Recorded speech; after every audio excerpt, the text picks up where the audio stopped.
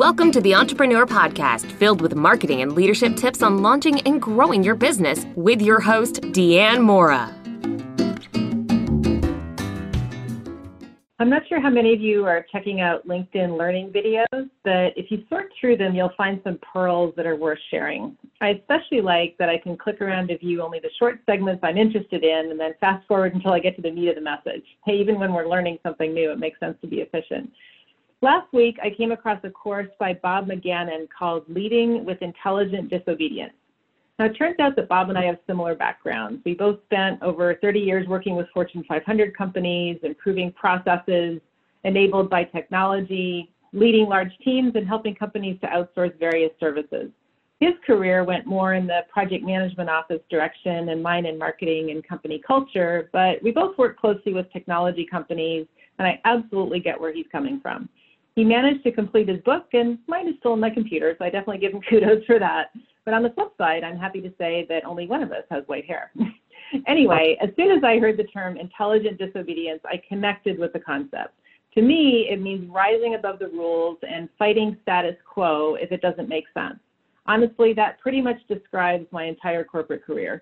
At one point, I took over a large team when the client was threatening to fire us and take legal action, and I ran it like I would my own company. When one of the members of my team was clearly making a mess of our client relationship, I fired him. I couldn't actually fire him from the company since he had another manager and had just been placed on this particular project, but I fired him from my team. I made a few people in the corporate hierarchy unhappy that day, but keeping him on the job just wasn't the right thing to do. And when everyone else felt that they had run their message by 3 layers of management, when I had an urgent situation with an executive from my client that required our company to act swiftly in ways that meant doing things differently, I called our CEO. Now, I don't recommend this action when you're in a really junior position in a company, but I've been brought in to fix things, so I was damn well going to fix them.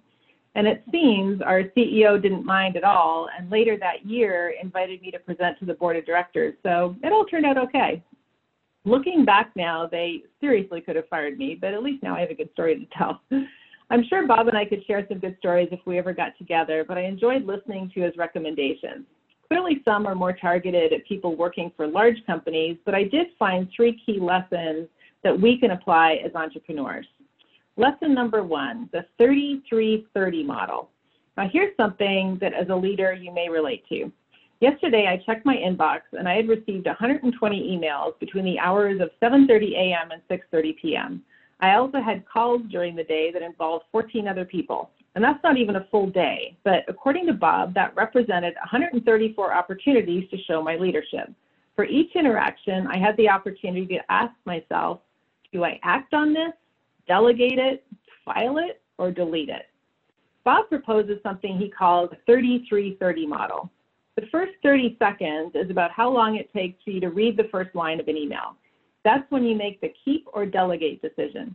If you decide to keep the problem, then 3 minutes is about how long you should ideally take to solve the problem if you're working on your own, or perhaps the time you should take to explain the delegation.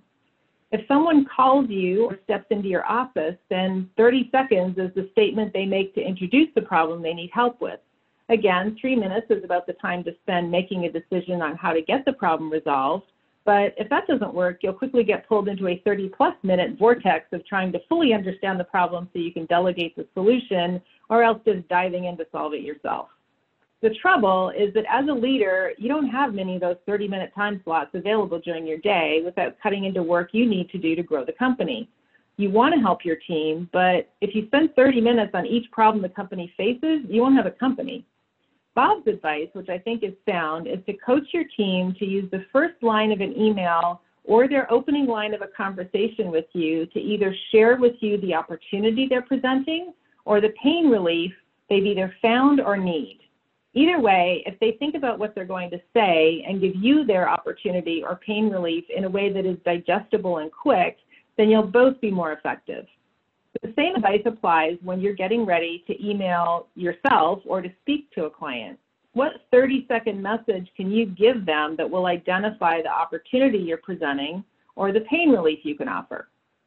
Lesson number 2, you are a CEO, Chief Environment Officer. I particularly love this lesson as it's a leadership style that I try to live by. Bob's point is that the way you as a leader celebrate victories, deal with defeats, and work through coaching moments creates the tone that will carry over to how your employees treat one another and your clients. If you're a hard ass with your team, then they may take it out on your clients. If you lack structure as a company, then your employees will appear disorganized when speaking with clients. If you're generally a glass half full kind of leader, though, then your employees are more likely to display a positive attitude at work. Personally, this is an area where I don't believe the fake it till you make it philosophy works, despite what others may tell you. People see through that a mile away. Bring the real you to work. The real you may sometimes feel frustrated, but if your frustrations revolve around constructive things your company could do better, then displaying your humanity, as long as you aren't publicly taking it out on anyone, isn't a bad thing. But do try to get enough sleep and coffee to genuinely feel positive and excited when you start your day. The old saying that enthusiasm is contagious is really true. Find a pearl in every oyster and your team will naturally want to do the same. Lesson number 3, process is not your staff's job. I have a kind of a love-hate relationship with process. I thought I hated it as I was exiting corporate America. I was so tired of fighting through layers of approval required to do the right things for clients, and especially of working with people who had just resigned themselves to processes and refused to think for themselves. It's funny, when I was working in London, I had a German woman on my team. Now, no one does process better than a German, and if you've ever traveled in Germany, you know that you can set your watch by a German train.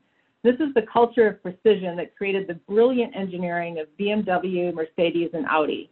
Their culinary expertise crafts what is arguably the finest chocolate in the world. And you may not know that their precision extends to healthcare and that they're the top exporter of pharmaceuticals in the world, although Bayer and Merck brands may be somewhat familiar. In any case, I called my London team in for a brainstorming session on a particular client strategy, and my German team member was uncharacteristically quiet. "We haven't heard from you yet," I asked her, being as upbeat as possible, hoping she would offer some ideas. But she looked back at me completely confused. "This brainstorming," she said. "What are the rules?"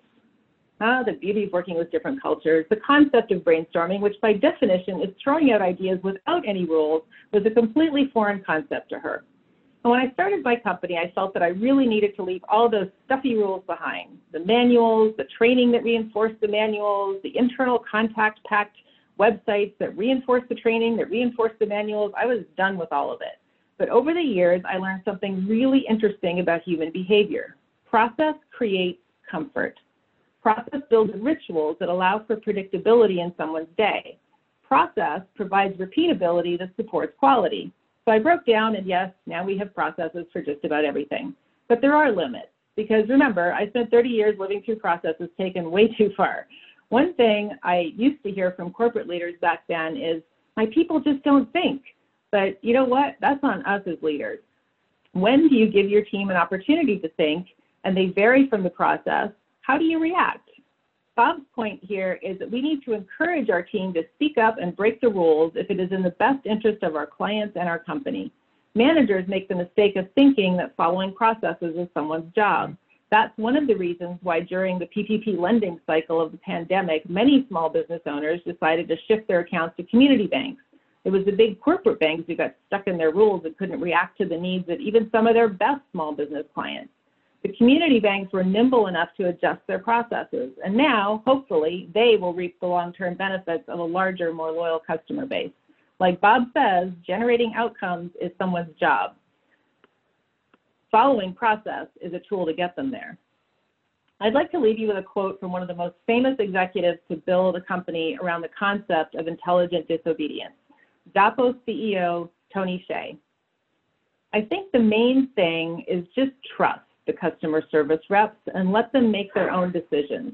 Most call centers are set up by policies, and so the actual person that's answering the phone doesn't really have the ability to do anything. If you call most customer service places, if you ask for anything that's not normal, they have to talk to a supervisor or just say, 'Oh, our policy doesn't allow that,' and whatever. So we generally try to stay away from policies. We just ask our reps to do whatever they feel is the right thing to do for the customer and the company. And that's actually really uncomfortable for a lot of reps that come from other call centers. We kind of have to untrain their bad habits. Last year, Zappos celebrated their 20th anniversary, with $400 million in revenue. I'd say that's a pretty good return on intelligent disobedience.